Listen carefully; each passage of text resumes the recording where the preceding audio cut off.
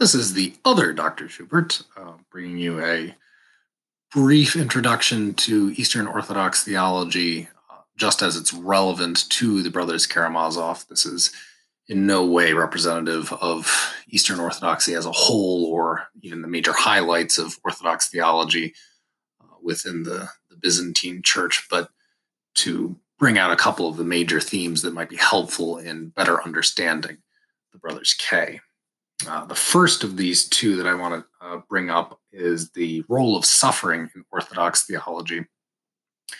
Orthodox theology has a very strong emphasis on Christology as the foundation of all of its theological system, and even its anthropology flows out of its Christology. John Mandorf, in his Byzantine theology work, is very clear and brings out a lot of these emphases in the how this works with Byzantine theology and Christology is that we don't become fully human unless we are participating in the divine.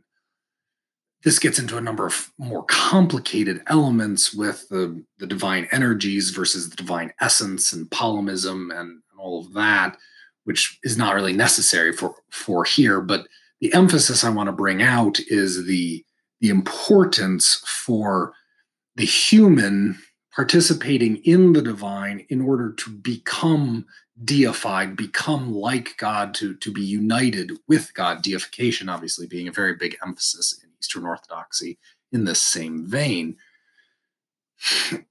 As the human being is participating in the divine energies and therefore becoming united to God, this happens through the imitation of Christ, of course. And so here we see lots of parallels with Roman Catholic and Protestant language of imitating Christ and becoming conformed to the image of Christ. But this participation in the divine here on earth is going to look like us acting on and emulating Christ in suffering.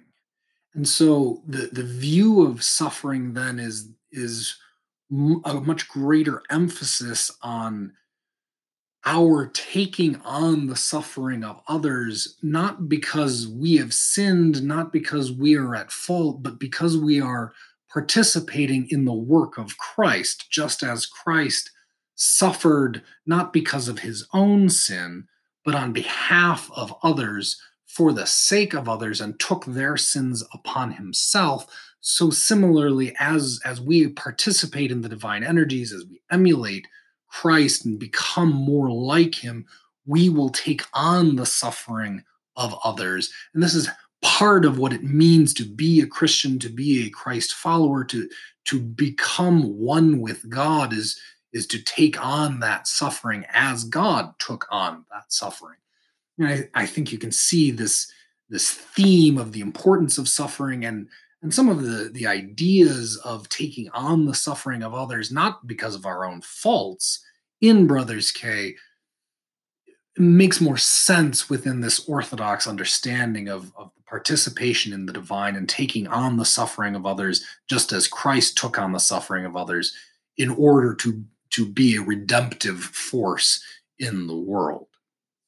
The second point I want to bring up is the doctrine of original sin and original guilt in Orthodoxy as compared to Roman Catholicism and most Protestant denominations. Most Eastern Orthodox theologians are going to reject both the more Protestant view of the corruption of human nature through original sin, but they're also not going to see original justification the way Roman Catholics will. Original sin for Eastern Orthodox is Adam's sin bringing mortality and death into the created world through that sin, but that the guilt of that sin, original guilt, as the Eastern Orthodox will call it, is not part of that. That does not pass down in any way to future generations. The fact that death and mortality is now part of the world does pass down, and therefore means inevitably all humans will sin because of those the dangers, the troubles that mortality and death bring, but no part of the guilt is passed down according to the Eastern Orthodox. I will quote here from Mayendorf again, saying this the sentence from Romans 5:12, which is so commonly brought up to talk about original guilt and original sin. The sentence then may have a meaning which seems improbable to a reader trained in Augustine, but which is indeed the meaning which most Greek fathers accepted. As sin came into the world through one man and death through sin, so death spread to all men. And because of death, all men have sinned. Mortality, or corruption, or simply death, understood in a personalized sense, has indeed been viewed since Christian antiquity as a cosmic disease which holds humanity under its sway, both spiritually and physically, and is controlled by the one who is the murderer from the beginning. It is this death which makes sin inevitable, and in this sense corrupts nature. So the Eastern Orthodox view of the significance of death and the role of original sin in bringing death into the world highlights that, as opposed to viewing it as guilt.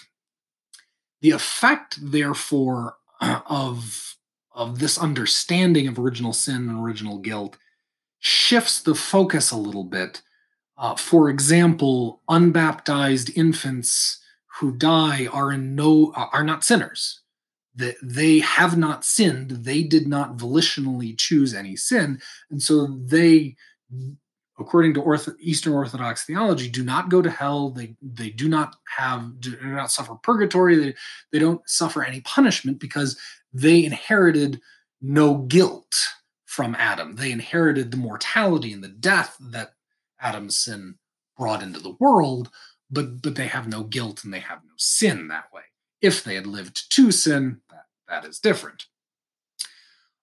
This, of course, highlights, I think, for Dostoevsky, the horror of children and infants suffering either death or pain, agony, torture, any of the things the Grand Inquisitor brings up, all of the pain, the suffering, the horror of how can God make up for this is really highlighted, I think, in Eastern Orthodox theology because they don't emphasize original guilt the way Calvin, Luther, some Roman Catholics will. They emphasize much more just the presence of death. And so the suffering of the innocent, which is a struggle for all Christians to explain why do the innocent suffer, is even more highlighted in Eastern Orthodox theology because of the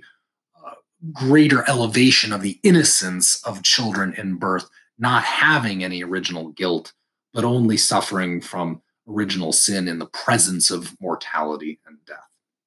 Hopefully those two theological points helps just highlight some of the points Dostoevsky is making and sort of bring those to the surface and see some of the important points that he's making in the Brothers Karamazov.